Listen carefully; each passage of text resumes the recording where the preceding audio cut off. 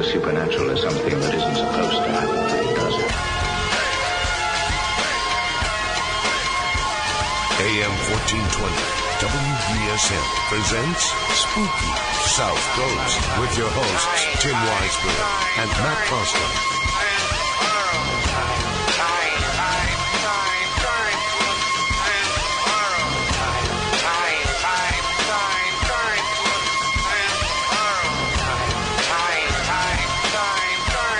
And welcome to Spooky South Coast. Tim Weisberg here, along with the silent assassin Matt Costa and science advisor Matt Moniz, broadcasting live on WBSM and on Spooky TV at SpookySouthCoast.com. Also via WBSM.com as well. The Radio Pup app and Tin Can strung together with a piece of string, which you'll probably get a better reception with that than you will with Spooky TV. Although it seems to be working so far, Matt Costa, even though you don't have a microphone over there and you have to share with Moniz. It's okay. It's all right. You guys share a lot of things together. We do. A property. Right. You're both from the mysterious island of Dr. Moniz. But we are trying this new setup here with Spooky TV. The idea being, well, we have two guests in studio with us. We'll get to that in a moment. But the idea being that hopefully with this I can see the chat room during the course of the show because, damn it, they just won't release those firewalls. They will not shut them off. They don't know how to shut them off is the problem. Matt, I talked to the man here that handles all the internet stuff. Let's talk about the X's and O's. Let's talk about that later. And he said that he doesn't know anything about the firewalls either. Really? So yeah, I knew this was going to be a problem, not being able to see you. I could just do this. That's fine. There you are. There's your handsome face. Well, it's great to be back here in the studio, and we have in the studio with us, we have co-hosting with us tonight, Stephanie Burke, who is eating, so she'll just say hello. Hi. Just wave to the people on the radio. There you go, that works. Wherever you guys are now, you guys screwed me up with the cameras. I know, we got them all over the place. Basically, these ones are fine. It's the one that's in the ladies' room that'll probably be the one that's going to take some getting used to. That might get weird. Right, and that goes directly to Moniz's phone. So that figures. Yeah, that's what happens. He's like, "Hey, I'm going to buy this. Video surveillance system. We can use it on investigations." And he did air quotes, so I don't know what that meant. Interesting. But now we know. And Nicole LaHoose is here. Good evening. Hello. Thank you for coming in. Thank you for having me. Oh, we've been trying to work it out for a while now, so we're glad that you could finally join us. Thanks. And sorry that you had to come into all this madness. We're usually much more... No, I can't say we're more professional than this. I'd be lying. Well, before we get into the discussion with Nicole about her work, and she works in a variety of things that we can discuss throughout the course of the night, we want to catch everybody up on what happened last week, because we were not on the air. We were at the Legend Trips event at the Mark Twain House. First of all, I got to say, Mark Twain House is just an awesome place. I didn't even get to go into the main house, and it was outstanding. Matt, I know you were in the basement, Matt Costa. Yep. Did you get to explore the rest of Mark Twain's abode? At the end of the night, I kind of did my a run around, and it was a really cool house. And Moniz, you were on the third floor, which was where the billiards room was, which is a very highly active spot. And it was highly active. What kind of stuff was going on? Well, I had my laser grid set up, and we could see movement in the back wall in the back corner where Twain's desk was that he penned a lot of the books. Mm-hmm. And we had another person, Bill came up with his laser grid, and we set both of them up, and we were watching stuff going back and forth, and we asked for, this object or whatever it was disrupting the lights. Can you walk to the left? Can you walk to the right? And you could see movement. And then we asked, with these lights, can you interact with them to let us know that you're here? And both laser grids went out simultaneously. And everybody in the room got, that gasp of, like, oh, my God, that just happened. And they were fresh batteries. We had just put them in, like, moments before. And both sets of lasers were completely drained out of the batteries. We put fresh ones in. I got my laser to work again. It took Bill roughly a couple of hours before his would actually work again. So, well, I was in the carriage house, which is not part of the main Twain house, but nobody had ever investigated the carriage house before. And it was, unlike the rest of the Mark Twain house, which is redone, it's kind of been kept the way that that Mark Twain would have lived there. Where I was, it was the offices. So it looked like we were just in an office building. So I was a little bit concerned about whether or not we would have activity, but sure enough, we had things happening right and left throughout the course of the night. We did some Ouija board sessions, which, always has interesting results. We had some stuff coming through in the spirit box, and we had some shadow figures moving around too, which I thought was pretty cool, especially when you're dealing with a spot where, it might not be as active because it's been more modernized, but people still seem to be getting quite a bit out of it.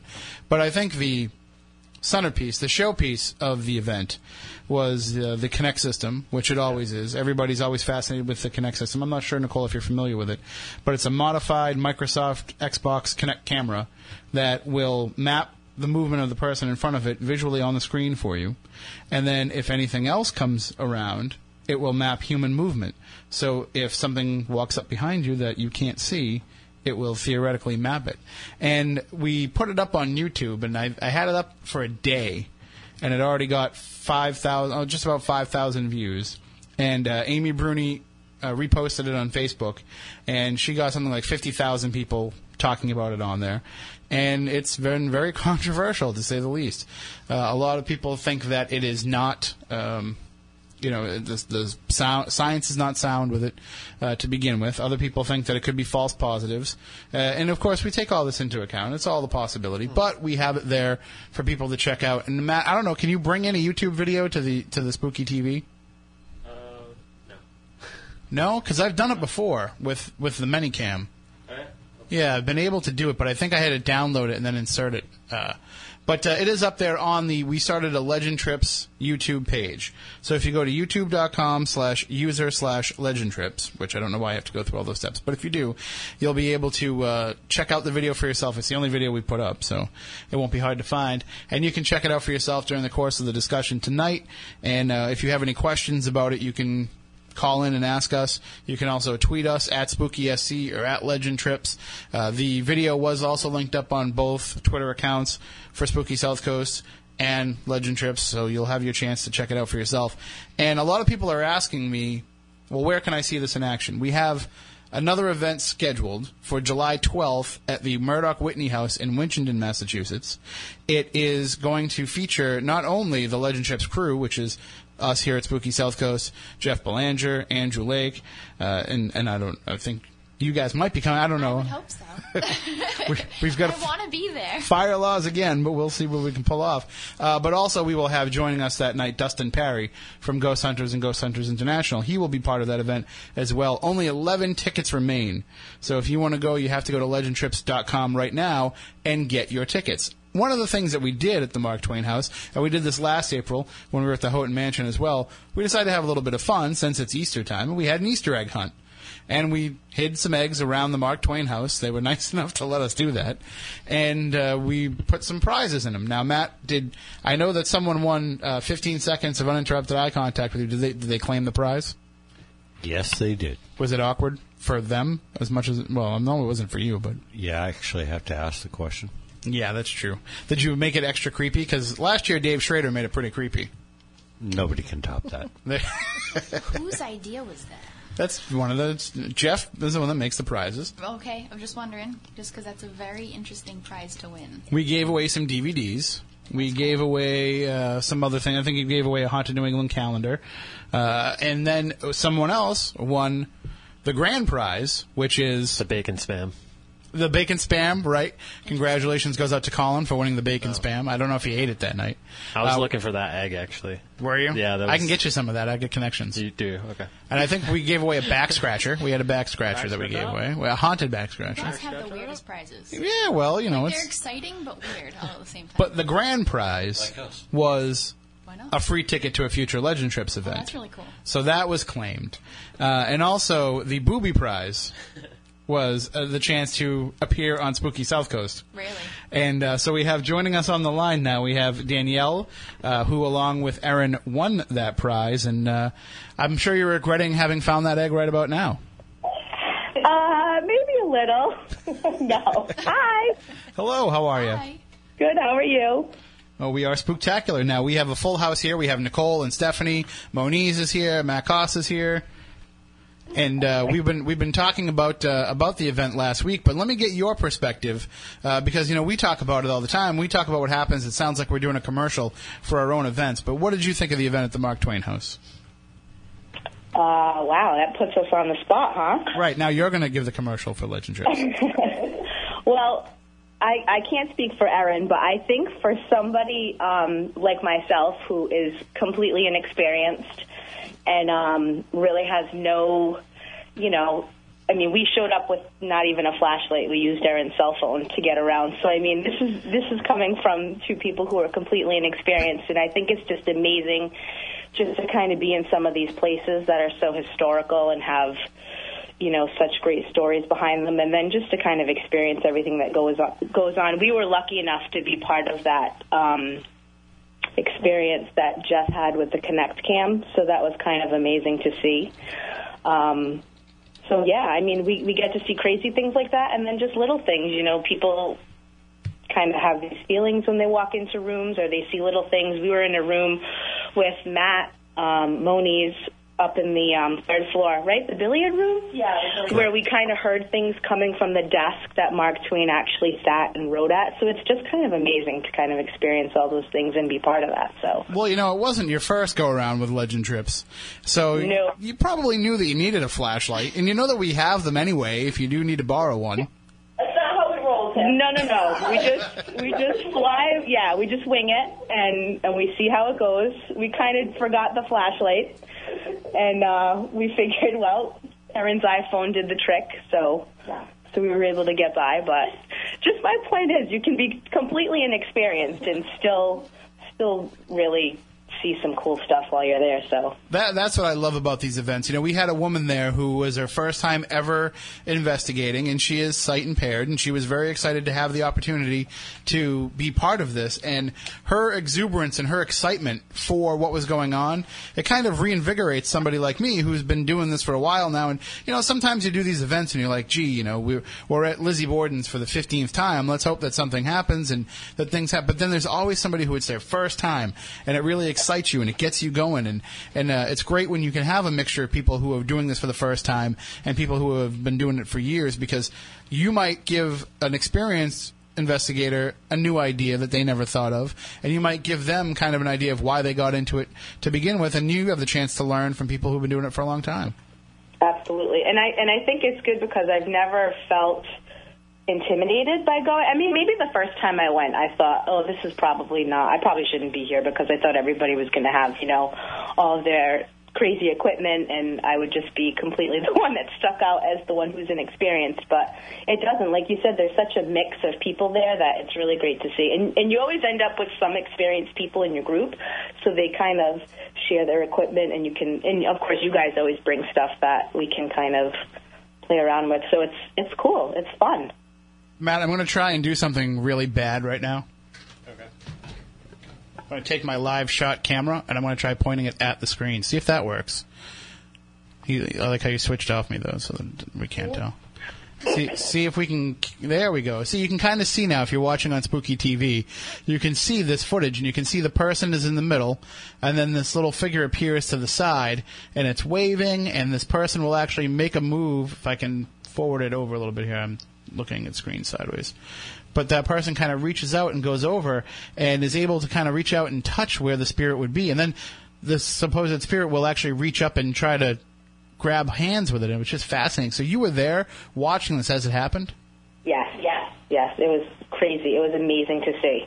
And there's people who have been, very very critical of this video online, saying, we can't see the rest of the room. We don't know if somebody was standing off to the side, but you can verify that nobody was standing right next to where this person was, where Casey was. Nobody was standing there. And behind her was the staircase, so there was really no way for anyone to stand next to her or behind her. And Jeff had us all kind of try to debunk it in a way. We all moved around. We jumped up and down. I moved closer to the window, so nothing really moved that figure that we were looking at. Awesome. Well, thank you guys so much for coming out to another Legend Trips event and for helping us raise over $20,000 to help benefit the Historic Haunts where we hold our events. It's awesome when we can see, how much it means to these places and to see the excitement they have. I mean, this was the first time the Mark Twain House has ever let an event in like this, and I think we knocked it out of the park for them because we just have such great people such as yourselves. It was awesome. Thank you for letting us be part of that experience. Thank you. And thank you for subjecting yourselves to appearing on the program. Oh, thank you. I'm glad I won that egg. Anytime. Next time we'll find you either the back scratcher or the spam. We promise. Awesome. Thank you. All right. Have a great night. Bye-bye. I'm sorry, Stephanie. Ask them who their favorite Legend Tripper is. That wouldn't be fair. Everybody's going to feel bad when they say me. Oh, Tim. All right. That's the video there, and you could handle that question. What'd you say?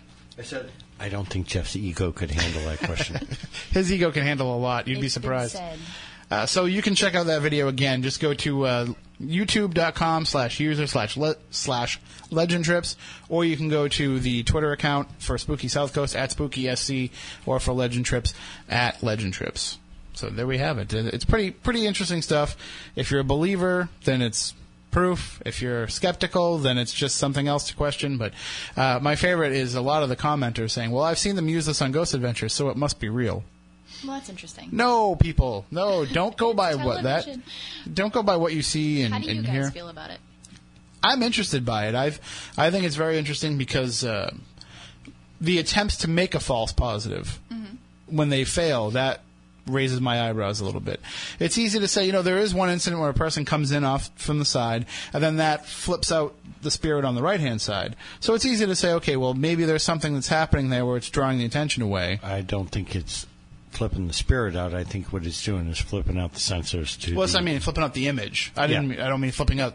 I mean, maybe the spirit was flipped out too. That could be possible. But you can tell that when that person walks in, the other image kind of goes haywire. So it could be exactly what you're talking about. That it's kind of refocusing and trying to find that it would eventually map all three. But it seems like that.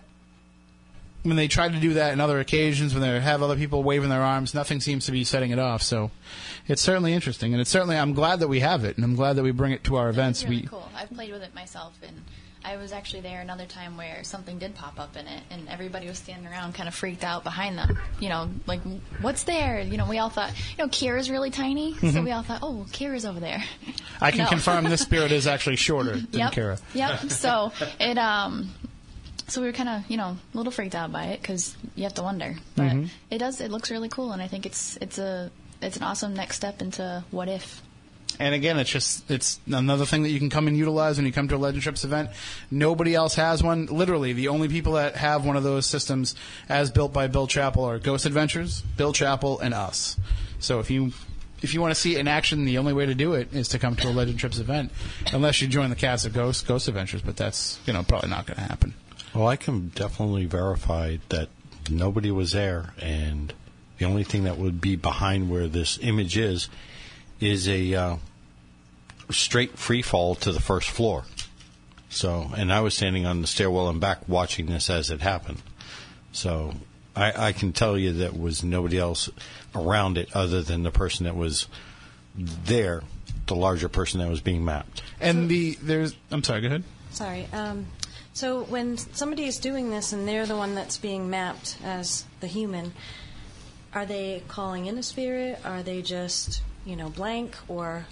everybody has a different approach to how they do it. I'm not sure what happened in this instance. I think Casey was just standing in front of the camera and hoping that something would appear. But sometimes it's just a matter of people stand in front of the camera and wait. Other times, people will stand in front of the camera and try and draw something closer to say, if you come here and hold my hand. I forget how exactly it happened at the Victorian, but something happened at the Victorian Mansion, and we haven't had anything happen at Lizzie Borden yet. But in this case, I think it was just a matter of this person was standing there, and it just kind of walked in and showed up. So, and it's one thing to have this footage. It's another thing when there's other devices that are verifying it. When you're getting you got the IR I saw the IR image of it. It's definitely there, and I know that IR, you have to have something there generating that in order for it to pick it up. The mapping algorithm, that can be fooled by motion and other other things, but the IR is very specific, and I'm sure Nicole can verify with me that that you don't just trick IR. Right. I'm glad that you brought that point up, too, because that was one of the criticisms that people had of the video, is that you can only see what's on the screen. But that technology actually does map the IR and a straight shot as well from just a regular camera. However, you can't see it on that footage because that was being filmed by one of our attendees. So because he was filming with his light and he had everything going, it kind of washes out the IR image. But Jeff is going to be able to upload the actual recording from the laptop that was running that. And then once we get that up, then you'll be able to see those other shots at the same time. This was just a matter of trying to get the footage up quickly because people were asking for it. So we got a hold of Rick, was generous enough to give us the footage. He also sent us some other footage as well that we'll post up on the YouTube account as well. But we just wanted to get it up there so people could see it and could talk about it and try to figure out what happened. So once Jeff has a chance, he's going to put up that other footage, and then we'll have a chance for people to look at them side by side. All right, well, I think that pretty much does it for the Legend Trips wrap-up of last week. Again, we have 11 tickets left for the next event, so you can go to legendtrips.com. If you would like to get tickets to that, you can come investigate with us and Jeff and Dustin Parry, and he'll even talk to you about his Dunkin' Donuts commercial. He'll tell you how good Chobani yogurt is. What else? What else is he plugging these days on the Twitter? Whatever he can. Absolutely. Whatever he can.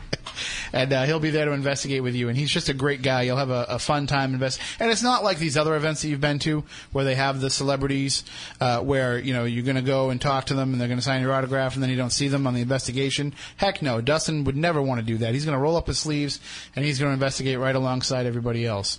So you can take part in that. Legendtrips.com is the place to go. We're going to take a quick commercial, and then when we come back on the other side, we will get right into the discussion with Nicola, who's tonight's guest, who we've made patiently wait while we plug Legend Trips. We'll be back with more in just a moment here on Spooky South Coast.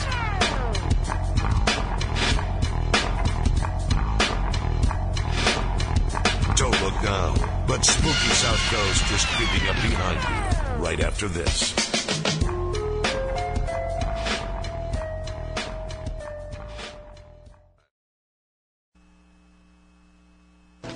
It's funny, isn't it?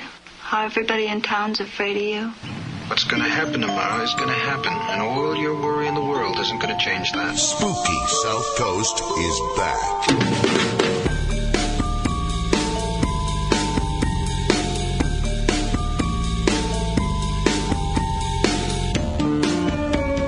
Hey, Matt.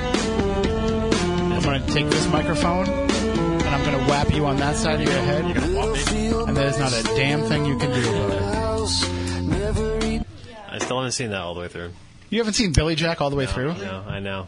I have to admit, I haven't seen the Billy Jack sequels. No? I have not seen The Return of Billy Jack or Billy Jack Goes to Washington. I'm intrigued. I think there's two. Yeah, See, we have two women in the studio, and they have no idea what Billy Jack is. Nope. Billy Jack All is I keep thinking of is He's how half Indian, I'm going right? to wake up my Native kids American? tomorrow morning dressed up as the bunny of Donnie Darko. I made a Donnie Darko joke this morning. That's But it wouldn't be any other way in your household. Absolutely not. I'll probably get beat up by Ayana. I would say, do the kids know Donnie Darko? Are they familiar with the film? Yes. That's awesome. That's very cool. And for those who aren't, immediately after this program, watch it on Netflix. So we have joining us here in the studio tonight, Nicola Hoos, and her website is magicllc.com. Is that kind of the main site for everybody to go to? That is the main site. And that's MAJIK, which is the correct spelling, apparently. Yes, absolutely. Because that's I actually I wrote about magic one time, and Rosemary Ellen Guiley corrected me. Like I put it up on MySpace. That's how long ago it was. And she wrote, no, the correct spelling is M-A-J-I-K. I'm like, okay. And then I wrote back, whatever you say, R-O-Z-M-A-R-I-E.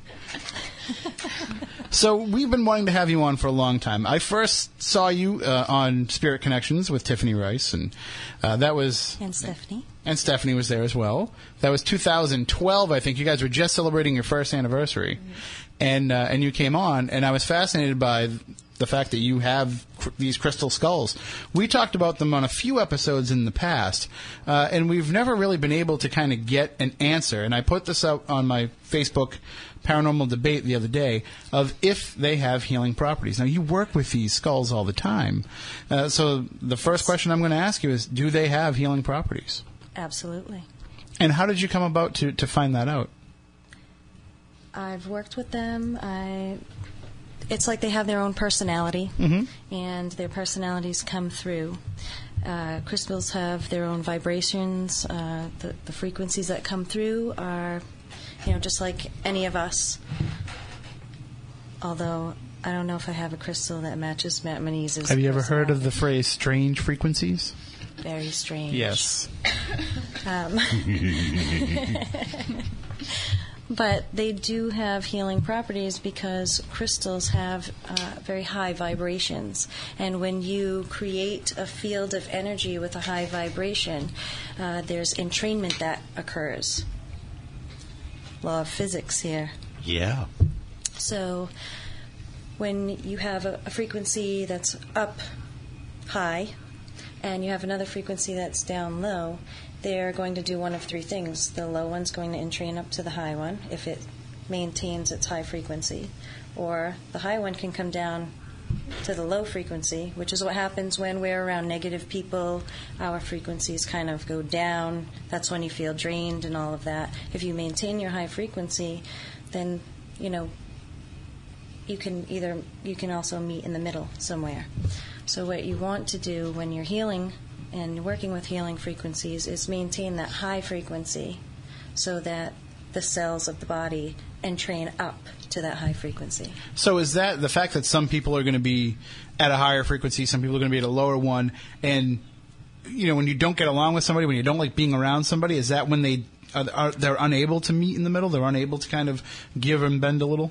Right, and it depends on what you are doing versus, if you and Matt are having issues, like a married couple over here. We have different issues, but they are issues.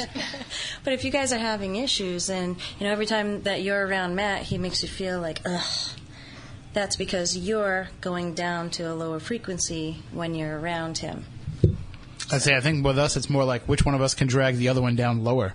Oh, well, that's a lot of fun. Sheesh. It's almost like a competition at this point. No, I can be creepier. So when you have, is this like a permanent frequency that you are at, that you live and exist at, or is it something that can fluctuate depending on what you do with your life, or how you just, if you're having a bad day, are you at a lower frequency than you might be normally? Yes. So what you want to do is try to maintain a high frequency, stay at that level, because that's, love frequencies, happiness, joy, gratitude, that kind of thing. That's going to keep you at a high frequency. When you're, miserable and complaining and this and that, that's when your body gives in to the lower frequencies. So when you're working with crystal skulls or even crystals in general, especially quartz will amplify energies. So if you're being in a miserable state and you're starting to work with the quartz, you're going to amplify these energies that you're emitting. So you want to work with crystals with a higher energy, a higher vibration, different frequencies that are going to be in that healing realm. So you want to amplify that and bring it up higher. So you worked with crystals before working with them in the form of a skull. Worked with, and how did you come about utilizing those? Is it something that you read about? Is it something that you experienced for yourself? For the crystals or the skulls? Crystals to begin with. Well, when I was young, I was always intrigued by crystals a little bit. So I did a little bit of dabbling with the crystals. I always liked them. I had my own little rock collection kind of thing. But I never fully immersed into it until I had a near-death experience. So then all of a sudden I was picking up stones, knowing what their names were, knowing what the properties were, and it was just, there was tons of information that was coming.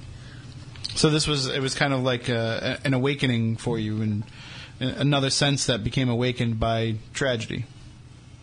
Well, I don't know if it was tragic. Well, by what's the word I'm looking for? Trauma. Yeah. More trauma. That's a good word for it. And so that kind of awakened that sense. So then you make the jump at some point to actually working with the skulls? Yeah, it was one of those things where all of a sudden a skull just found me, and I had an immediate connection. I began working with this skull. I had no idea anything about the skulls at that point in time. I just knew that this one kept coming to me, and when I actually, got it in my hands and was working with it, it just brought tons of visions and tons of information and tons of my own healing on multiple levels. So working with that, it's kind of like a Lay's potato chip when you can't just eat one. Mm-hmm. So when a skull comes into your life, you tend to attract more. They want their friends. Did you see it somewhere? Did somebody else have it? I mean, how did you first come in contact with it? Yes, I became in contact with it from somebody who was selling some crystal skulls. Well, it works out well then if they're selling. Yes. Because it's terrible if it calls you when it's somebody else's prized possession. Yeah, true. Has that happened where other people have had skulls that you've been kind of jealous? Not really. Because they do call, and it's very nice to visit other skulls. Some of the ancients. That's a huge responsibility. I know that there are a lot of people out there that kind of, I wish I had that, but I don't know if I would want that responsibility. That's huge. So what is the difference then in the abilities and the healing properties of crystals that are in a skull shape as compared to just utilizing regular crystals? That's a great question. Mm-hmm. The main thing that I'm looking at when I look at it is it looks way cooler when you're working with it. So there's that aspect. Yes.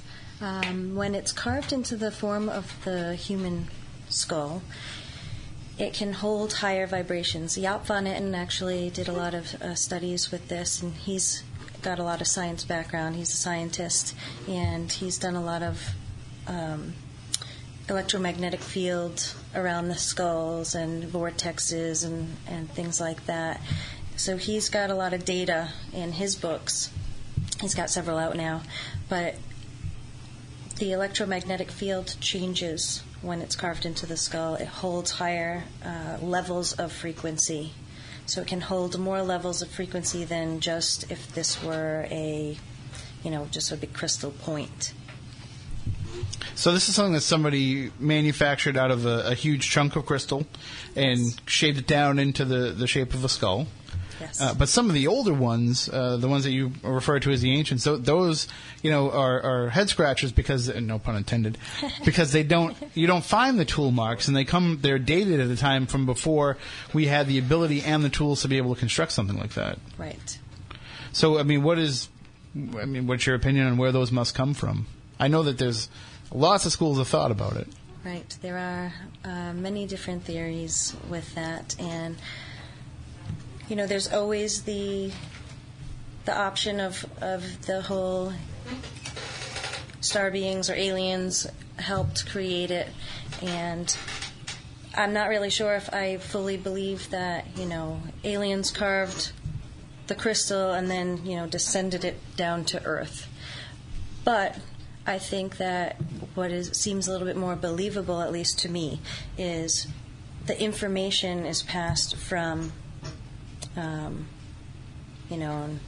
other life form to us back in the day when we could handle certain informations and maybe with sound frequencies and different things like that, you can create a laser effect. So if sound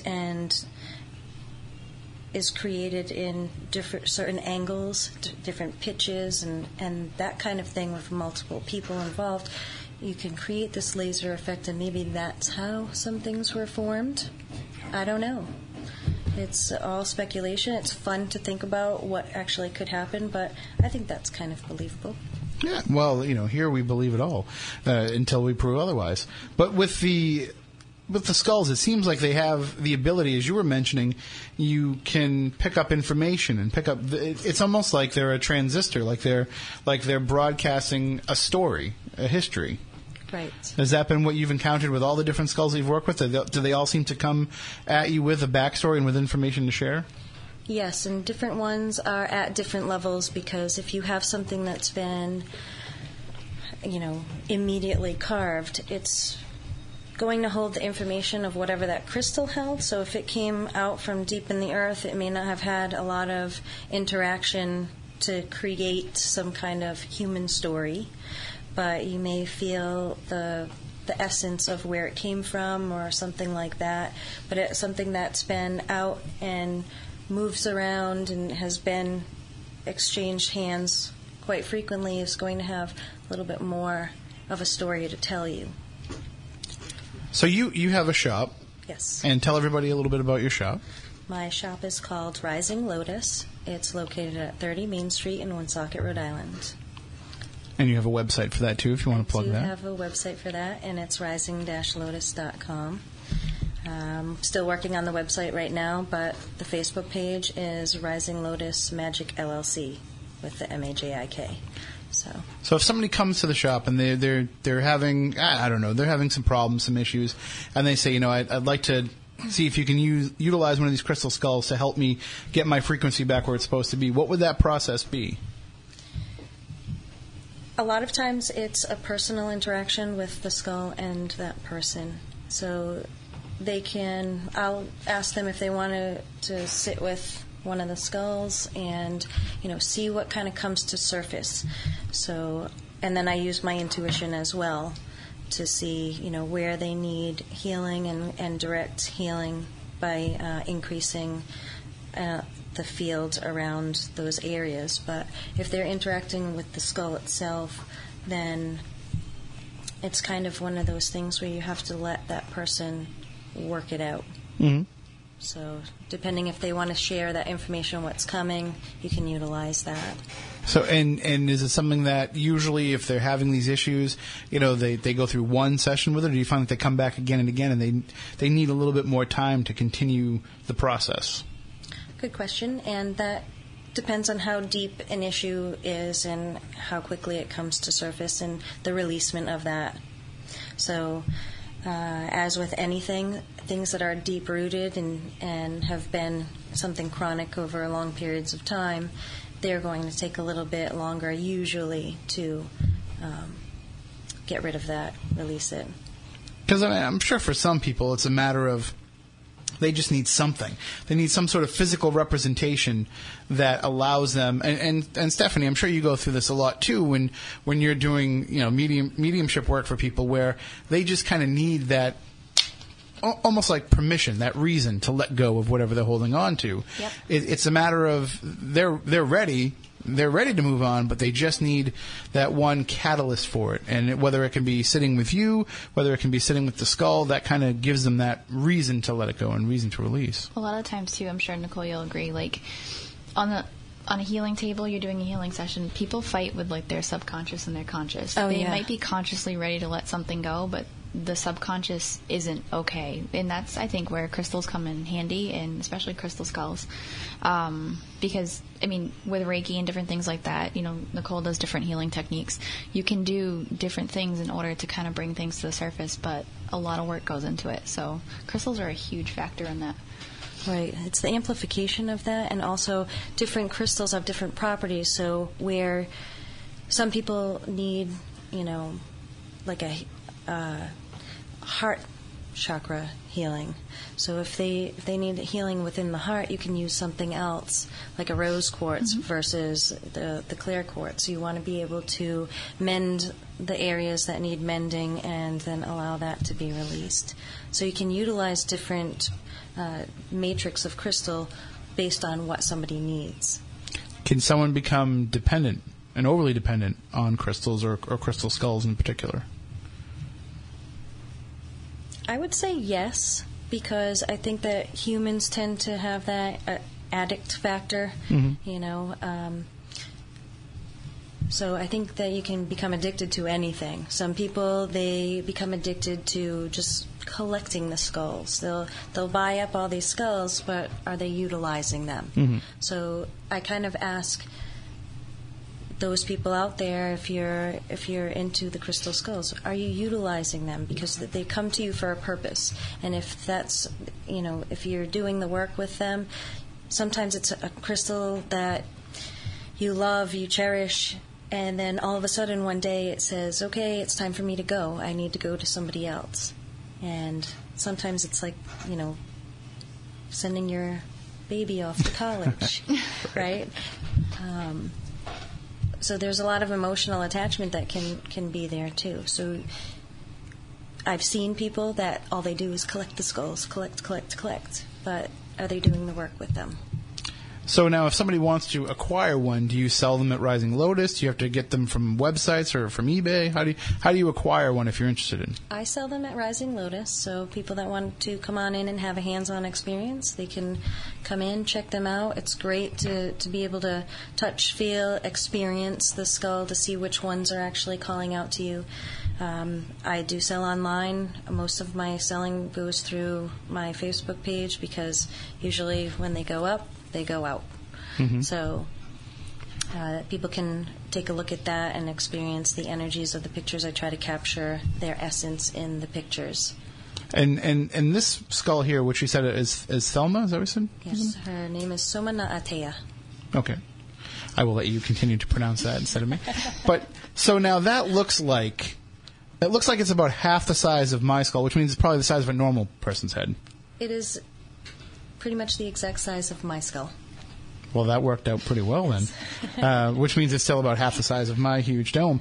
But so are all the ones that you have, are they that size, or do you have smaller ones? I've seen them all different sizes. Yes, I have some that are little tiny ones. Size doesn't really matter. Because I was going to ask that and trying to find a... I was reading your mind. Threw it out there. Tossing it out there. Yeah, I've had some small skulls that their power just starts numbing my arm. Wow. Because it's such a high frequency, and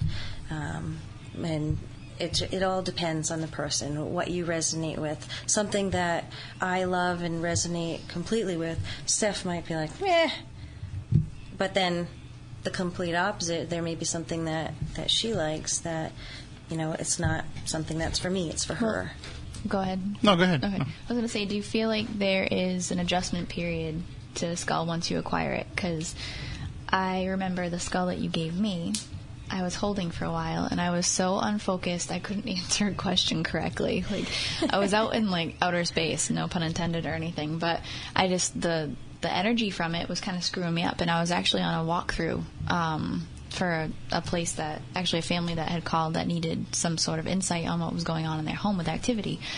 I'm like, I can't do this. I couldn't form thoughts. I couldn't go into any type of reading state, nothing, and she had to hold the skull for me for the rest of the time. Yeah. So do you feel like there is an adjustment period once you do acquire a skull? Right. I think what was happening is that, the skull was trying to communicate and work with you, and it was messing up what you were trying to do because you were focused away from the actual skull and the work that the skull was trying to do with you. So it may have been that this particular skull is very strong with its messages for you, and it was demanding your focus at the time, which wasn't really the time. Kind of like a kid. Because, that must be a little bit strange when, you two are very good friends, and I know that you feel like you're on pretty much the same wavelength. Mm-hmm. And if that's the case, if you're on the same wavelength, you would expect that. Well, if this skull speaks to you, then it should speak to her as well. And you want to say, hey, try this out because it works for me. But it might not. There might just be one little difference that keeps it from happening. Does it have to be an immediate connection with the skull to know right away, or can you, work it out and give it time? Like people, some people take a while to, grow on you and get to know you. As I'm pointing to these two guys, no, but it takes them a while to come out of their shells, and I don't mean that to be insulting at all to these guys, but they're not somebody that you're going to know what they're all about the first time you meet them. Right. They're guarded guys, and it takes a little while. Me, I'm going to talk your ear off the first time we meet. Is it kind of like that way with the skulls too? Does some of them kind of take a while to warm up to you? Yes, I would say yes, because there are some that, you feel this immediate connection with at some level, but then It's like, okay, well, what's your name? And they wait and wait and wait, and things happen at their due time. And mine still hasn't told me. Yeah, and that happens. I still have some that I've had for years that haven't told me their name, but that's okay. It's just one of those things. At the same time, I have some that I have to say, will you guys be quiet? Because they're just, and that's all you hear is this. And you literally hear it. And she has them all in her bedroom, too. Yeah, had. Because no I had sleep. to move them because I had to say, geez, will you just shut up, please? Is I mean that nicely. Is that how it comes across? Is it a thought that pops in your head, or is it a voice that whispers in your ear? Well, I hear things. So it would actually sound like Wow, that in my would probably ears. drive me nuts, yeah. Yeah, it definitely drives you nuts. And you can feel them like things are happening, and it's like they're having their own conversations with each other, and, it just gets to the point where, in the middle of the night, can you be quiet, please? I'm trying to sleep here. Humans have to sleep. And it doesn't work. Like, you can't just, put them in a bag and close up the bag and that... You could. But that doesn't silence them, they don't get the point. Sometimes you can put a blanket over them. Say it's like when you have the parrot and you put the sheet over the parrot's cage and the parrot knows that it's nighttime. That was a terrible parrot impression too. Well, we are coming up on the end of the first hour, but we will be back in the next hour. We can talk about so much more. I want to talk to you about everything that you do. Aura photography. I want to talk about spoons. I want to talk about all kinds of things and what people can find out if they go to Rising Lotus and what type of things they can find out about themselves and what avenues they can pursue there. If anybody has any questions during the course of the program, you can give us a call, 508-996-0500, 877-996-1420. 7,000 high schools. Be quiet. It's not your time yet. We also have the chat room on Spooky TV at SpookySouthCoast.com. And it is a little bit different than the chat room that we've used in the past. We've been experimenting with some different things. Matt, are we sticking with this chat room? Is this the way we're going for the future? For the time being. At least for now. Yeah. So if you are somebody who uses that chat room, please help us out. Make yourself an account on Ustream. Make yourself a name so that we know who you are and how to refer to you. I am not going to read a question coming from Ustreamer 0476583529. Please try and make some kind of a name so that we have a reference point for it. You can also tweet us at SpookySC, and you can email us spookycrew@SpookySouthCoast.com. But the phone lines are the best way to reach out. 508-996-0500, 877-996-1420. We'll be back following the news with more Spooky South Coast. We're here all the way until midnight here on WBSM.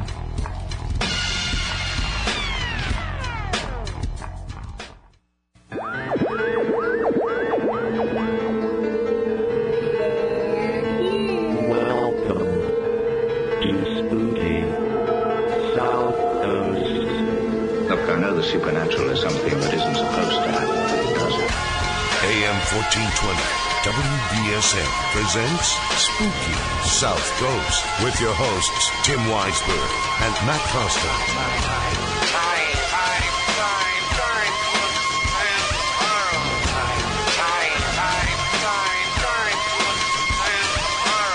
Welcome back, hour number 2 of Spooky South Coast. Tim Weisberg here, along with the silent assassin, Matt Costa, who's even more silent now that we've put him in a corner. I'm banished to the corner. Nobody puts baby in the corner. And I'm embarrassed that I can make that joke. And also the science advisor extraordinaire, Matt Moniz.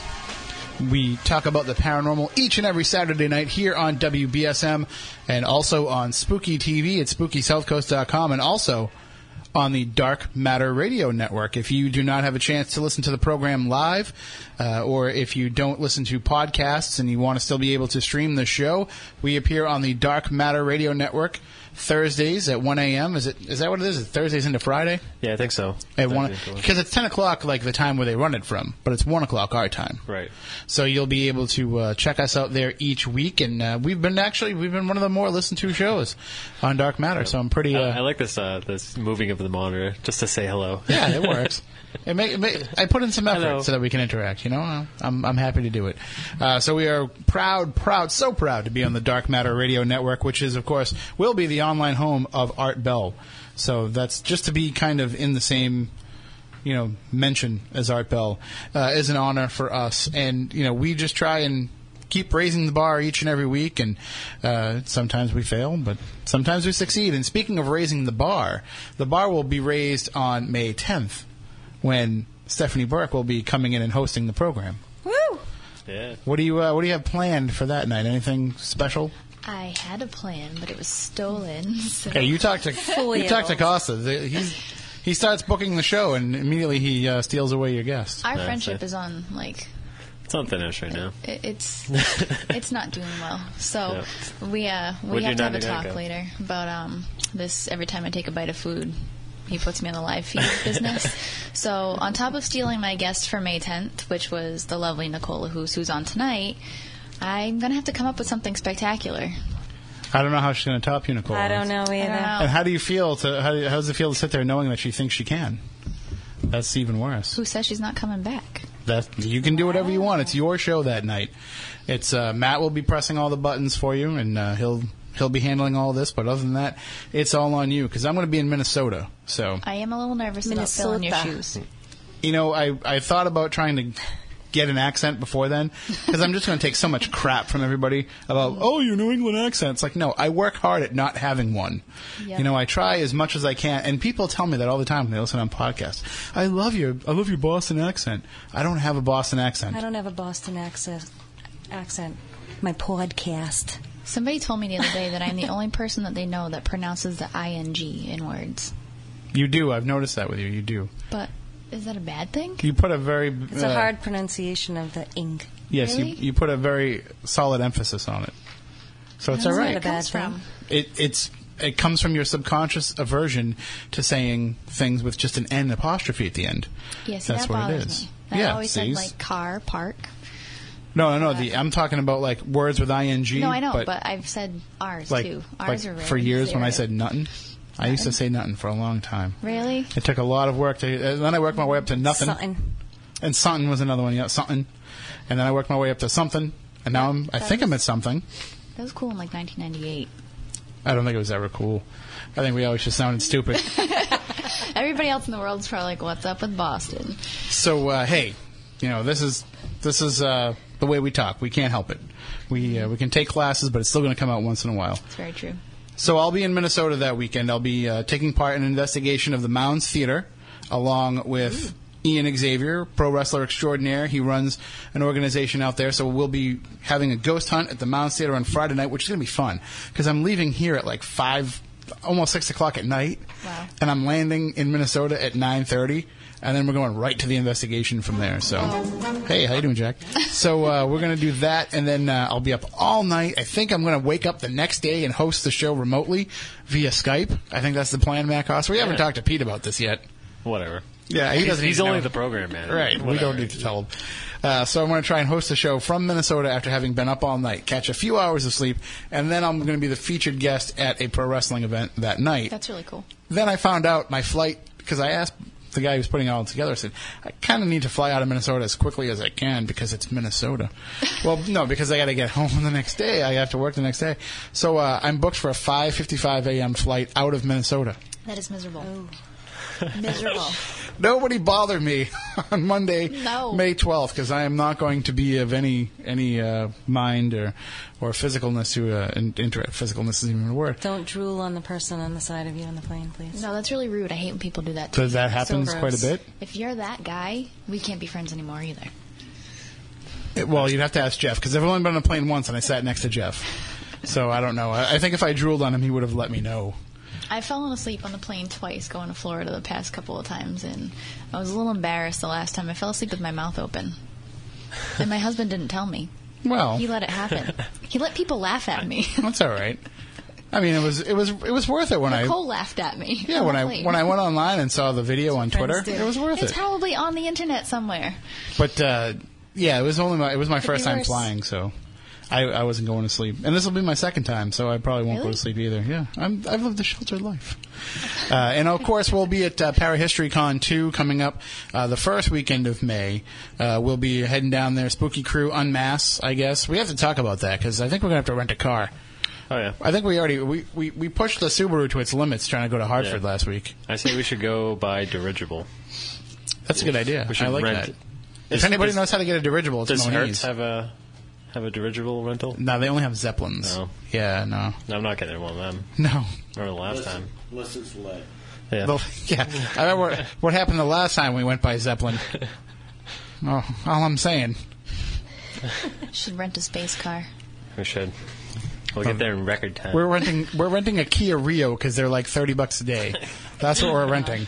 We're all squeezing ourselves in. I was going to ask you if you wanted to come along with us, but we would have to put you in the trunk of the Kia Rio. Why? We can take the space car. Well, we could do that too. We'll talk about all this off the air, but yeah, in some form or fashion, we will be represented at Parahistory Con too. And I haven't asked you guys yet, but I've been asked to take part in a panel discussion on Paranormal Talk Radio, and I was wondering if perhaps. Well, actually, John, the organizer, wanted me to extend the invite to you guys to take part in the panel as well. So, cool. Sounds good. If you want to. You don't have to, but if you'd like to. Everybody, we're just going down there for the Friday night VIP party. That's right. What we heard. That's all anybody cares about. Yeah, we heard it gets crazy. It's all just about having a big party. So that'll be coming up. You're gonna see us we're gonna have pictures of Crystal Skull vodka.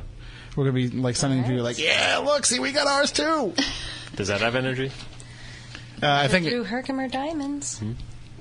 What? I'm sorry? It's filtered through Herkimer Diamonds. It is? Yes. See, that's Dan a diamond I've never Aykroyd heard. is I didn't know there was a very difference. paranormal He is. person, you know. And if he would respond to my request to come on the show, like we had lined up originally, the first year we were on the air. So you just want free vodka. It's not so much that; it's that I think he knows that we like to go to his blues bar in Hyannis, and he thinks they're going to rack up a huge bill and be like, "Well, we know Dan. Dan and I are like this." So 508-996-0500, 877-996-1420. See how I can kind of try to bring things back a little bit? Take notes, because this is what you need to know how to do. You're scaring me. On May 10th. How? You're I'm making you nervous? Yes. I have big shoes to fill. I wear like a size 13, so good luck with that. Just wear your own shoes. If you wear mine, you're going to trip. Probably, yes. So, but you'll do a fine job. Just remember, there's nobody listening. It's the millions of downloads that we get after the show that you have to worry about. No big deal. Right. Not at all. No pressure. We can edit it. That's what we do. So we are talking with Nicole about the different things that she offers and the different techniques that she utilizes to help you just kind of be a better person. And we have a phone call on the line. So that actually happened pretty quickly. What? 2 phone calls in the line. I'm sorry, did we say we were giving free readings or something? Because usually that's the only time the phone line's light up. It's because, you know what it is? I called them out. I said nobody's listening, so they're calling to let us know that they are. We like phone calls. Absolutely. The phone calls make the show go so much better. It's your show. We just press the buttons. Good evening. You're on Spooky South Coast with Nicole LaHoose. Hello, is it me? You are on the air, yeah. Well, you're the only one that knows if it's you, sir. Question for Nicole. As far as the skulls go, is there a more definite way to pick out a skull as far as you mentioned the frequency that these things emit versus the individual? Yes. Is there a way to, kind of match that? What you want to do when you're picking out a skull is to just see what kind of jumps out at you. If you're looking at a whole bunch of different skulls, so say you're shopping at Rising Lotus and you're taking a look at the whole case that I have of crystal skulls and you want to know which one works for you, you'll want to see which one kind of jumps out at you, catches your attention, and then you'll want to kind of play with that and see if it keeps bringing your attention back to it, if you divert away from it. And usually it's the one that's a little bit nagging at you you always keep going back to. That's something that just... So is this more like a visual thing or more or less a feeling? It depends on you. If you have that sensitivity to crystals when you put them in your hand and can feel like an energy or a tingle or something like that, you may have one that tingles more or creates some kind of sensation. It could be something that you feel in your heart or through your body or something that speaks to you in your mind. Everybody has a different way that they feel or communicate with the crystals, so it depends on what your sensitivity is. Oh, okay. All right, very good. I just figured I'd touch on that. All right, well, thank you so much for the call. Thank you. Thank you. Have a good night and happy Easter. You too. And I mean, does anybody ever go and, it's for them, it's kind of more about price than it is about the connection? I mean, are they looking and saying, well, I'm just starting out here, so how much is your starter model? Starter model. Wow. We have different prices, anywhere from, a few dollars all the way up to thousands of dollars. And, yes, people have, sometimes people have the beer budget champagne taste, and sometimes it just is a matter of if something's supposed to happen, sometimes something happens where you get the extra cash and it just comes to be. Other times it's, yes, keep it within your budget, and I can help you do that. I can show you, what is it that you're looking for, what kind of properties are you interested in, and what is your price range, and I can show you that. Because I'm sure it's happened a few times where a couple's walked in, and the wife says, "This one's speaking to me," and the husband says, "Well, can't the one underneath it? That's leave the husband at home." There you go. All right, we have another call on the line here, and if you would like to call in and ask Nicole a question, 508-996-0500, 877-996-1420. Good evening. You are next on Spooky South Coast with Nicole LaHoose. Hi, Tim. I was calling to find out your take on something. Is it okay to ask you right now? Sure. Okay. Something very strange happened several decades ago. Traveling in New Bedford on 140, taking the turn onto 195 West, and we heard a thumping on the roof of the car, like a knocking sound. First it sounded like somebody was knocking on the roof. Then it sounded like maybe something had been left on the roof, but there wasn't anything there. And it continued as we took the entire turn and continued again as we got onto 195. So we pulled over to the shoulder of the road. Another car was already there, but we pulled, quite a bit ahead of them. Got out of the car. There was nothing on the car, yet we heard another knocking. You heard it when you went outside of the vehicle, too? We were outside the vehicle, and we heard a knock again on the top of the roof of the car. Popped open the hood just to make sure there was no animal or anything, but still it wasn't from the hood. It was on the roof of the car. And saw nothing there. I mean, is there such a thing as an invisible, Well, anyway, got back in the car, still puzzled, like, what in the world is going on? And then the car that had pulled over to the side of the road also pulled along the shoulder and came right behind us. And the man got out and said, "Did anything funny, anything weird happen? We are hearing these weird sounds." And we said, "Yeah, we are too." And then that was the end of it. We never heard it again. Well, that's strange. My first inclination would have been to ask, what time of year it was. February. If it was, so it was colder weather as opposed to warmer weather where the metal might have been expanding. Had you had anything on the roof and that maybe, there might have been some indentations that were popping out, or? Oh, not that I can remember. I don't think so. I never thought of that, but I don't think so. No, it wouldn't have been heavy enough to, it might have just been like, some light bags or something, but, before a trip. But no, nothing really heavy. Especially, too, where somebody else was having it happen at the same time. Right. That's very interesting. I can't think of anything that would be a natural explanation. I mean, we have a couple of scientists here in the studio, Nicole and Matt, but I personally can't think of anything that would have gone across multiple cars, unless sometimes when you say it was a knocking, was it like a hard thumping, or was it more like a ping? Yes. In fact, my first thought was once I had left a gallon of milk on the roof of the car, and as I drove away, it was thump, thump, thump, and I could hear it. I was like, oh no, I could hear it doing that. Well, that was kind of like the sound, but nothing had been left on the roof. So it wouldn't have been like a gravel truck or something, because that would have been more of a little pingy sound. No. And in fact, when we were taking the turn, there was no other car except ours taking that turn when it first started. I have to say it's a head-scratcher for me. Oh, okay. And anybody there that might have any opinions on that? Anybody else? Maybe somebody else has had something similar happen that they could call in and share? Yeah, okay. Well, right. I thought I'd ask you anyway, because we never figured out what it was. And I'd love to know what it was. Well, I'll look and see if I can find any similar reports. Thank you. All right. Have a great night. You too. Bye-bye. Bye-bye.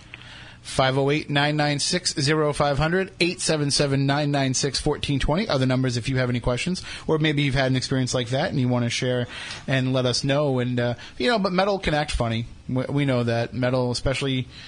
Well, bear in mind that, say in February, you got the heat that's turning on from inside the car the outside of the metal is contracted from the cold, and you're heating up the inside, and it starts to expand and pop. Right, that's the first thing that I thought of was, with especially the older cars with the metal roofs, then, that happens a lot, especially as they get older, they get a little bit like a saw when you... Mm-hmm. Like that. And it creates that. Yep.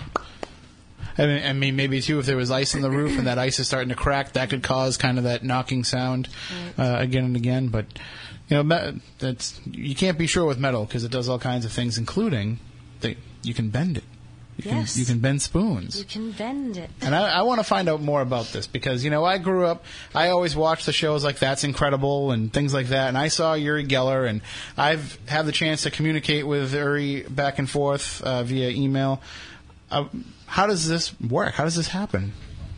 Well, remember we were talking about entrainment? Mm-hmm. Well, it's along that line where... You want to access, I teach people how to access the quantum field, and that's really what you want to do when you're, spoon bending or fork bending. I use forks because the tines give you extra practice, and it's a lot more fun. So when you access that, it's kind of one of those things where I try to take your mind off of trying to bend it, and you're using techniques that... There are tons of techniques that you can use to do this thing. But I teach a few techniques that tend to work very quickly with different people, and with the variety of techniques that I show during this class, I've had 100% bend rate with everybody that's taken the class. Wow. So I'm a little proud of that. Everybody has bent before they left the class. And what you do is you access that quantum field, and there's a window of time for you to actually bend the metal. And you can feel it. And once you know what that feeling is, you can then expand and lengthen that time so you can do more with it. So when it's happening, I mean, what are you seeing visually? Is it like a complete downward or upward motion, or is it more of just a little tiny subtle movement, or does it depend on how strong the person is able to do it? Depends on a bunch of factors where how much time you have, how long you can stay in that field, and how you're manipulating the fork. I purchase very high-end forks that you're a bigger guy than Stephanie, right? So if you take that fork and you're going to try to bend it, I tell everybody to play around with that fork and see. Because when you first start doing this, you're going to have to apply a little bit of pressure in order to do the bend. But you're testing to make sure, what do you feel, how much strength, you can go and push on that thing and it's not going to do anything. But when you access that field, then all of a sudden it bends like butter. So you can do different things with it. So my son actually took one of the forks. He's 12 years old and made a loop-de-loop with it. And the fork neck is this thick. It's like about 1 centimeter thick. That's pretty crazy. I wish I could utilize that ability to bend back all my forks that have gone the wrong way over the years, especially when you shove everything in the drawer. Yep. And my husband gives me the hairy eyeball when we go out to dinner, and I'm looking at some of the forks going, ooh. Wonder, yeah. Other people look at it as flatware. You look at it as a challenge. Yes. So, and one of the other things, too, you brought in an example here is you do aura photography. That's something that I've always, I see people do it, and I've never really understood the idea of auras. People will tell me things about myself based on my auras. I'm like, well, you're right. But I still don't understand how this works and how you can see it. Good question. I've seen auras all my life. I love to do the aura readings. Mm-hmm. With the aura photo, people get the picture. They get to see what it is that I see. I see a little bit more layers than what comes out on the photos, and I see thought forms and things like that. So that makes being in meetings a little bit more interesting. No pulling the wool over your eyes, then? No, my kids get very upset because they can't lie to me. and they get very mad and say, why do you have to do that every single time? Sorry, honey. Just tell the truth. Yeah, well, it's your own fault for lying, kids. Right? We try now. So this is just a chance for the person sitting for the photograph to have a visual idea of what you would be telling them. Right, because if somebody tells you, oh, you have a red aura and this is what that means, and you have nothing to go by, and you could, especially when there are areas of focus, like what I like to call them, areas of focus of things that you can bring your attention to make things better in your life. We tend to say, what we were talking about before, the fight to recognize and then a release and let that go. If you're sitting there telling somebody that you need, to focus on, a certain aspect of your life, and this is a good example of like techniques that you can utilize to do that, people will kind of fall into that trap of, she doesn't know what she's talking about, and you go in that denial mode. Mm-hmm. Where when you actually have the photo and I'm showing you these things, it kind of brings in that point of, well, there isn't really much to deny about this because it's right in front of you. So you'll go through the process of telling them what you see, then take the photo and then show it to them? Is that? I take the photo, and then as we walk through the photo, I'm telling them, I'm reading their aura, and I'm telling them on the different layers of what it is that I see, and I'm showing them in the picture what it is that I see. And what has to be done to a camera to make it have the ability to capture those auras, or is it something It's a special camera. It's the AuraCam 6000. It's created by Guy Coggins. Very, very intelligent guy. I've had plenty of conversations with him. We've talked a lot about, science and research and, doing things with the aura. Super nice, and a lot of research went into, the hand plates that are used and just making sure that it's picking up on the proper channels and meridians and your bioelectromagnetic field, which is your aura. And so when you're looking at someone, though, is it something that you see all the time, or is it something that you tune into? I mean, are you walking around seeing everybody's aura around them, and then you can kind of know like who you want to avoid getting stuck in a conversation with? I mean, I know who I want to avoid getting stuck in a conversation with just by looking at them, but I'm not seeing their aura. I'm just making snap judgments because I'm a jerk. It's the same thing. Is it? I think so. You just have a different edge. Yeah, I have a visual edge. I see and I feel it. So for me, I have learned to turn it on and off. And usually I try to keep it off. Sometimes things just jump out at me anyway. It doesn't matter if it's on or off. But see, I just go by, well, that guy looks like a jerk. I don't want to talk to him.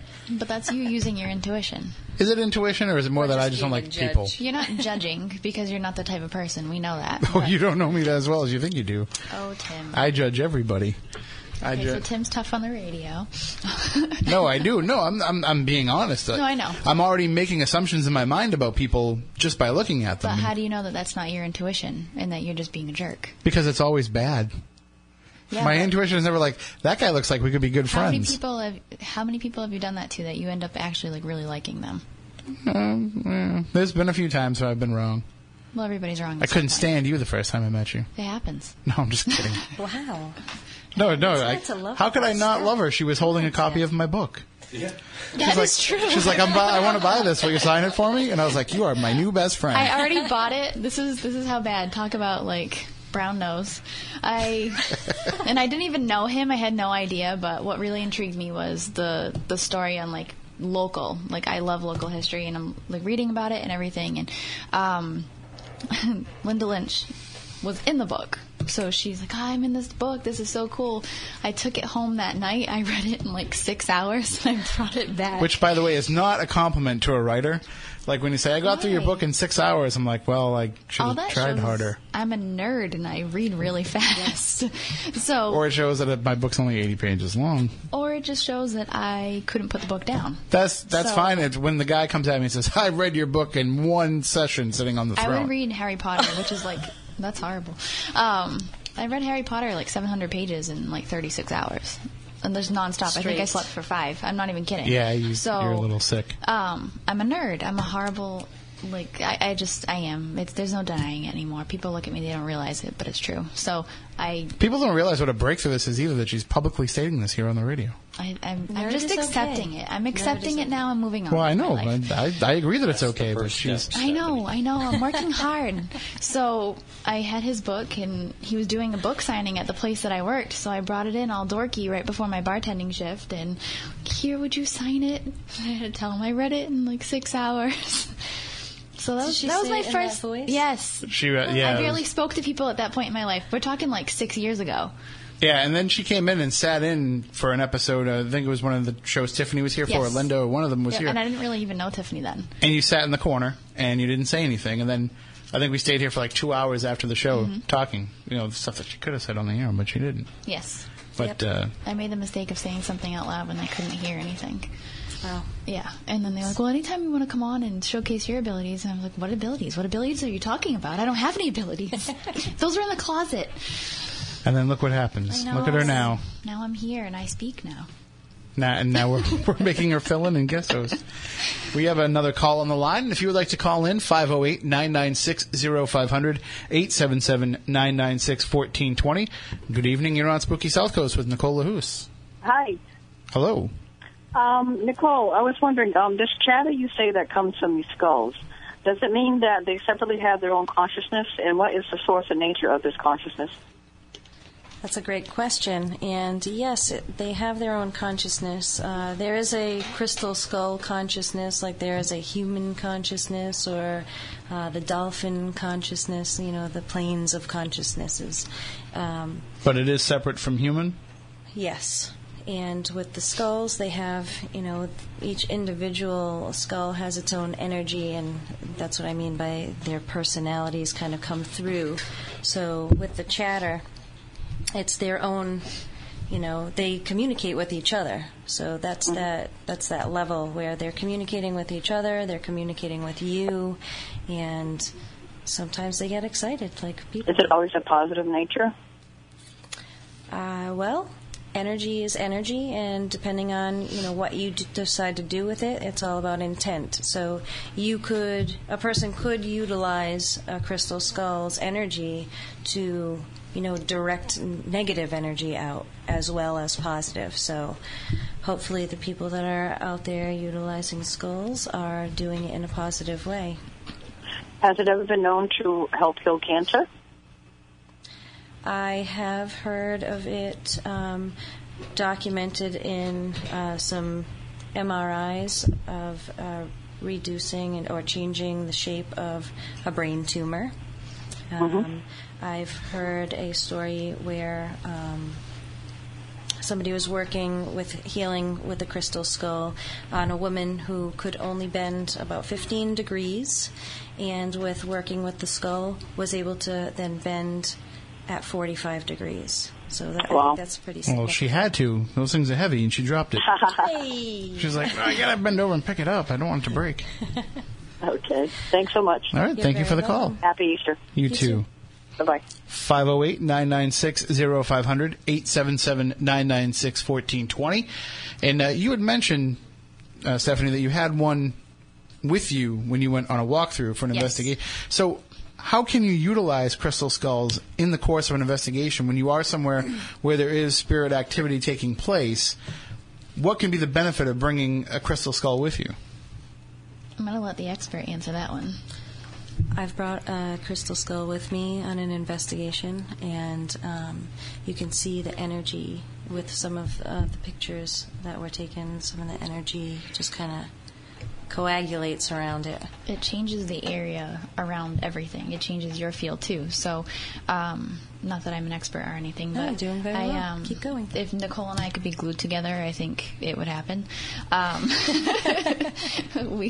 We already are like the same person. So, Nicole actually had me come to her office one time. She's like, I'm doing, I think it was for your master's. Yes. In metaphysics. And this was for the Crystal Skull online. Yes, that's right. So we used it for that too. So she did a big seminar online about crystal skulls, and she said, "Come to my office. I need to experiment, and I need a body." I was like, "Okay, yes, I'll be your body." So I came and we did a series. You are aware she collects skulls, right? When she says that, yes. Okay, So I did a bunch of different aura pictures. Brennan participated too, and he had never gotten his aura done anyways, but we combined the aura with crystal skulls. So she took a series of photos with different skulls in them, different people in them, and back and forth, and they were awesome pictures. You would see one regular picture of just me sitting by myself, me with, I think I did rainbow fluorite skull, and that was really weird. And then at one point, Brennan had done a photo. I don't remember the type of crystal skull that he had. It was the little one. It was the little one, and that one had been with the Mitchell Hedges skull, yes. Well, Brennan was joking around, and he put it on his shoulder, but the way that he put it on, his hood was there, so it actually fit nicely, and as soon as the picture was taken, it jumped off of his shoulder. Wow. And onto the floor, and he's thinking, Nicole's going to kill me. Mm-hmm. I am dead. There's nothing wrong with it, but it literally, her watching the whole entire thing go down, watched it jump off of his shoulder. So the energy is quite alive. And can they help facilitate in spirit communication with, say, Absolutely. Yep. That particular one is one that I use when I do some of my mediumship sessions, yeah. So is it like another voice providing the information, or is it just a conduit for the spirit to come through? I think what that one does for me is it helps me to easily get into the state that I need to be in, especially when I'm doing different things where I'm switching gears from more an analytical mind to mediumship mode. So that one really helps with protection and also accessing that dimension. So to kind of look at it from from a layman's perspective, it's almost like you want to listen to an iPod, and the skull acts kind of as like the transmitter. Yeah. To make it so you can tune in to that. Okay, I see. Yes. So so I can understand why people would want to have them alongside for something like that. Now you had mentioned the Mitchell Hedges skull, which is of course the most famous crystal skull. Have you had the chance to be around it at all, or? No, I have not had the chance to be around it. Bill Holman is the guardian of that skull right now, and he's doing what he needs to do, being guided by the Mitchell Hedges skull, and they're not in the public view right now. So, what's probably the oldest skull that you've come in contact with? Synergy. I love Synergy, and Sherry Whitfield is absolutely awesome. Such a beautiful person, and if you ever get to meet with her and hear her story about how Synergy came into her guardianship, it's really very touching and amazing. So I'll leave that for her to tell, but Synergy is absolutely amazing, where it has that Lemurian energy to it. It is a documented ancient crystal skull, so I definitely highly recommend anybody who's in the same area as them to go and visit and have an experience with that skull. I can back that up. Yes. There's a picture online right now of me with Synergy, and I can tell that this thing has a soul of its own. That's the only way I can explain it. And you don't actually activate it by touching your earring and say, "Showtime, Synergy," do you? No. You don't get that joke? No. I would expect that Stephanie wouldn't. That's a Gem and the Holograms joke. Oh God. I'm really Seriously, dating myself. Tim? They're coming out with a movie, Really? so we're trying to stay relevant. So now that's the oldest one that you've come in contact with, and you're saying that's Matt. What was that joke? What? What was that joke that I just made? What, the Synergy joke? Yeah, it was what? What, Gem and the Holograms? I expect you to know this. I don't know. Truly outrageous. Oh, yeah, it was.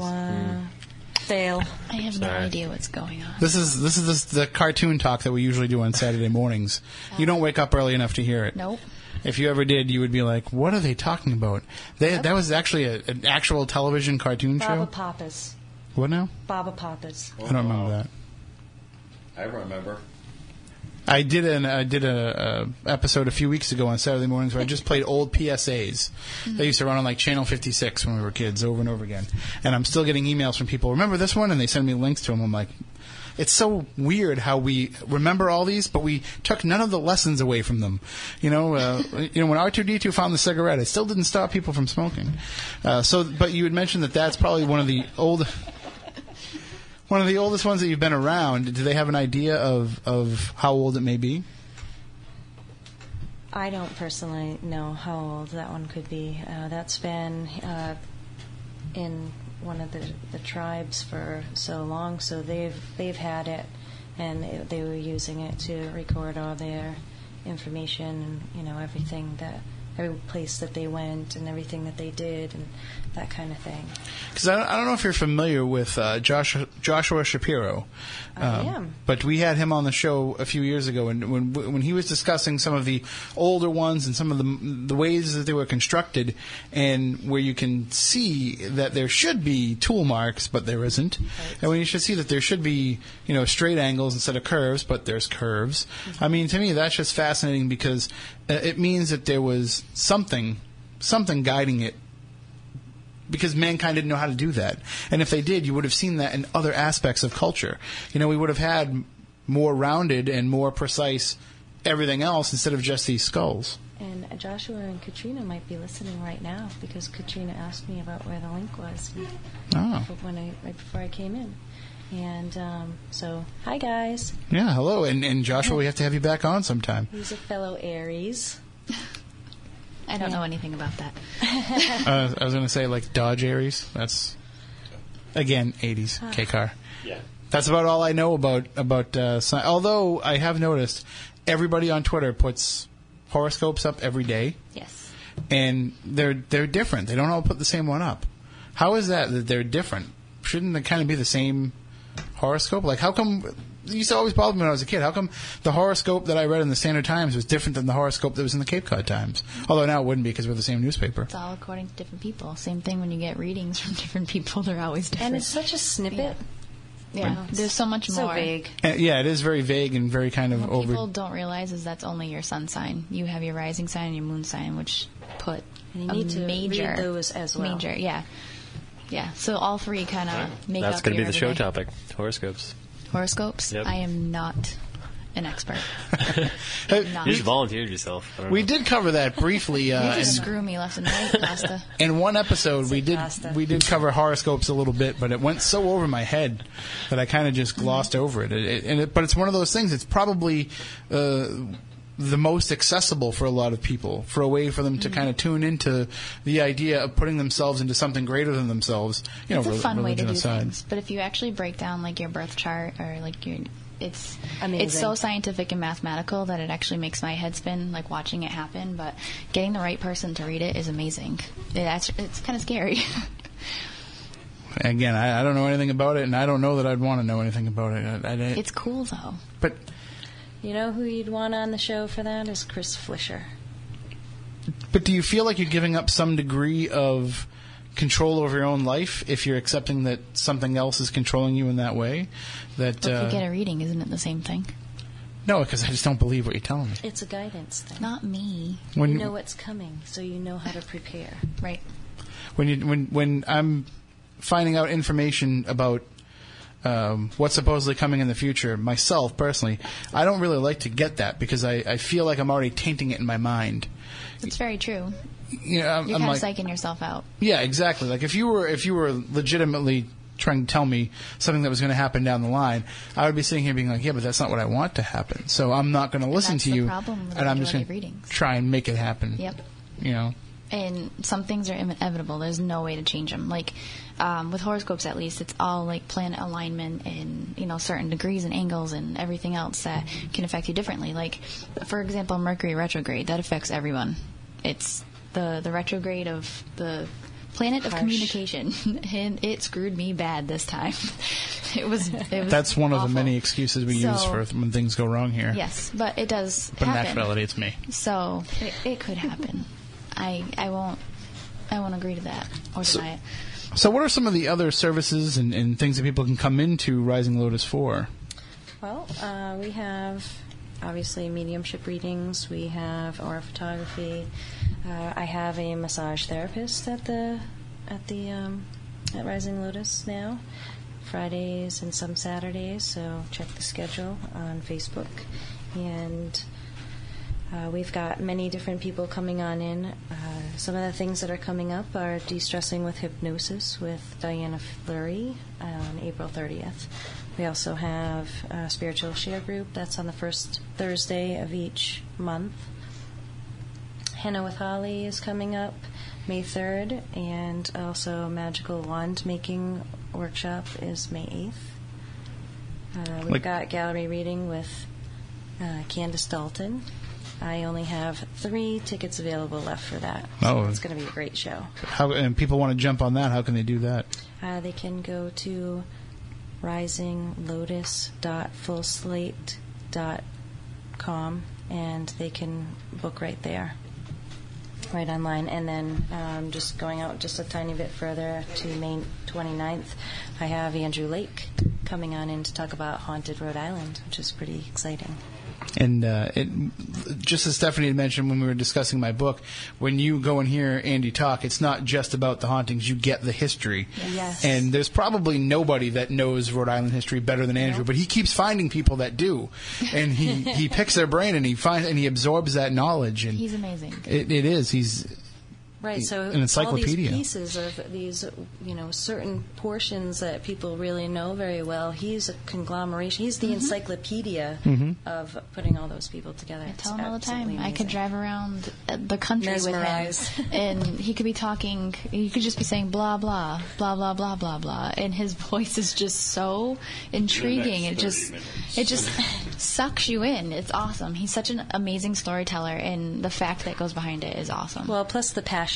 Yes. It's there. Absolutely. I mean, I'm just standing there having a conversation with him last week at the Mark Twain House, and we're discussing with one of the docents at the Mark Twain House, just while everybody else is in the presentation, we're just kind of, talking back and forth, and she'll mention something, and he's got the history, and he knows all this information and things that people have told him, and sometimes, he knows things that people haven't really said publicly, and it's just fascinating to hear him put it all together, because you'll walk out of there feeling like you just read a history book, but in the most entertaining way possible. Yep. So definitely worth going and checking that out. What's interesting is the Mark Twain House basically made his book a historical document in terms of Twain. That was outstanding to find out, and he was so, you could just tell how elated he was by that they've actually put his book, Ghost Hunting Southern New England, into the Mark Twain Library. Yeah, he was really excited about that. That was awesome. And the fact that on their pamphlets and brochures, they use Frank Grace's photography that he went out and took for the Haunted New England calendar. So it's amazing, hey, Legend Trips, we're reaching our fingers out everywhere. But we know some cool people. Yeah, absolutely. It just goes to show that. So now I'm trying to go back a second here for what we were talking about before, Andrew, before Candace. There was another thing that you had mentioned that was happening. Wand making. Wand making, that was it. And I'm looking at you here. Why? So the wands actually work? They can actually be utilized? Yes. Going to you're using a crystal point at the end, right? So you're directing energy and you're directing the flow, where crystals, with the point on it, it's like a laser, right? It emits the energy out the tip, so you can direct it wherever you want. So creating a wand, there's a certain process that goes with creating a wand, so you're putting a lot of energy and intention into what the wand is going to be used for, and that kind of thing. So Nancy Belair is a very creative metaphysical artist with these types of tools, and she really brings this high vibe into everything that she creates, and she's the one that's going to be doing that. And just, yes, they work. You can direct the energy. Sometimes I'll use a crystal wand, which is a longer point called a wand, that you can use to direct energy or pull negative energy out of people so that you can help them with that healing process. So really, it all boils down to the energy is out there, and you just help people find ways to understand it to kind of, rein it in to a point where they can analyze it and figure it out. Yeah, pretty much. I mean, we're not healers. Each individual person is their own healer. So what I do, what Steph does, what other Reiki and energy workers do, we're facilitators of the energy, and we just help to create that balance within a person. And so you would be the healer if I was working on you. You're the healer, not me. And people, of course, come and visit you at Rising Lotus, which is located again at 30 Main Street in Woonsocket, Rhode Island. So for the local audience, they can do that. But also, we have a worldwide audience via SpookySouthCoast.com and through the podcast. And you can actually help people who are not physically present at the location, too. Absolutely. There's what's called distance healing. And because you're entering into that quantum field, there really is no distance when you're dealing with healing energies. So you can work on somebody, hundreds of thousands of miles away, and it's still just as effective as if they were standing right in front of you. So anybody that wants to do that, what's the best way for them to contact you to reach out for that? Rising Lotus at magicllc.com is the email, and again, magic is spelled M-A-J-I-K. And we do have links to these sites up on SpookySouthCoast.com as well. If you go to the main page, you'll be able to find it. And usually what I do is in the podcast description, I'll put all the links in as well. So, and depending on what service you use for your podcast, sometimes they'll appear as a hyperlink. Sometimes you got to kind of copy and paste them and utilize them that way too. We were talking earlier, too, about the idea of having these skulls there for people, the crystal skulls there for people to come and check out and see which ones kind of they're drawn to. Is there ever a time when people want to be surrounded by multiple skulls? Is there a benefit to having multiple skulls around you, or can it be too much? You can create crystal grids. So just as people use spheres and points in it to make a crystal grid, which is a layout of many different crystals, you can do that with crystal skulls. We do that. Yes. So very healing. I was going to say, I can imagine you can't help but, walk into the healing atmosphere with something like that going on. And, we look at this from a variety of perspectives. And, of course, as investigators, as scientists, as people who are, looking at the unknown and trying to put some sort of explanation to it, sometimes you have to just kind of give up in that regard and say sometimes it goes beyond what we know and it goes into what we feel. And I think that our feelings, we're never going to be able to really quantify those. And if something is working in that regard, you kind of just got to give in and let it happen. Right. Is that, and being from a scientific background, is that something that you need to be at odds with, or is that kind of just how you've always approached it? I think I have a different outlook on life and things in general. So as a scientist and a chemist, come from this place where a lot of scientists and chemists are very analytical and not accepting of these foofy kind of things. But if you look at science now, they're proving that there are other dimensions. They're proving all kinds of things that, were once looked at as the metaphysical, foofy kind of realm, and it's undeniable now. So I'm one step ahead now. There you go. I can sum it up pretty easily. My son is going to be 10 in a couple of months, and we've been watching that show Cosmos together, and he is just blown away by it, and it makes him think about things that he wouldn't think about normally. And so we're watching the episode a few weeks ago about wormholes. And they're talking about the fact that the matter can transfer through. And they're going on, and he looks at me and goes, "So, Dad, is it possible that when you go into these haunted places and you're communicating with spirits, could those just be places where there are wormholes?" I'm like, "That's awesome. You get it. Yep. How come the other people that are in the paranormal field don't get it?" He should watch Fringe. He would probably enjoy that. And it goes to show you too that kids can think beyond what we were limited by when we were in school as well. So no one's told them no yet. yet. That's right. We'll see what happens. I'm certainly not going to tell him, but we'll see what happens in school. All right, well, thank you, Nicole, for joining us. We're just about out of time, and Stephanie will be back in a couple of weeks. Yes, I will. Thank you for having me again. And you're both welcome anytime. We always say the door is always open, but it's not. You got to knock on the window, but we'll let you in. And give Manise a password, too. No, it doesn't matter. We change it. We don't tell him when it changes. No, not him. Somebody has to give him one at the door. He's always at the door. What's the password? Swordfish. We just changed it. And no, the easiest way to get in is just show up at the window with Cool Moose. Not to give a plug on the air, but that works too. They are next door. That works too. Wow. I'll take that. All right, so that does it for this week's program. We will be back next week with God Help Us FCC fines coming our way. Jackie Barrett returns to the program to talk about her new book, The Haunting of the Gemini. She's one of our favorite guests, but when it gets later, when time gets later, she's from New York, and she's not shy about it. So stay tuned for that. See if we make it through the episode without having to hit the dump button. But we'll have fascinating discussion with Jackie because she is always just a fascinating person to speak with. So we will do that until next week. For Matt Moniz, for Matt Casa, for Nicole and Stephanie, I'm Tim Weisberg. We want you all to stay spooktacular.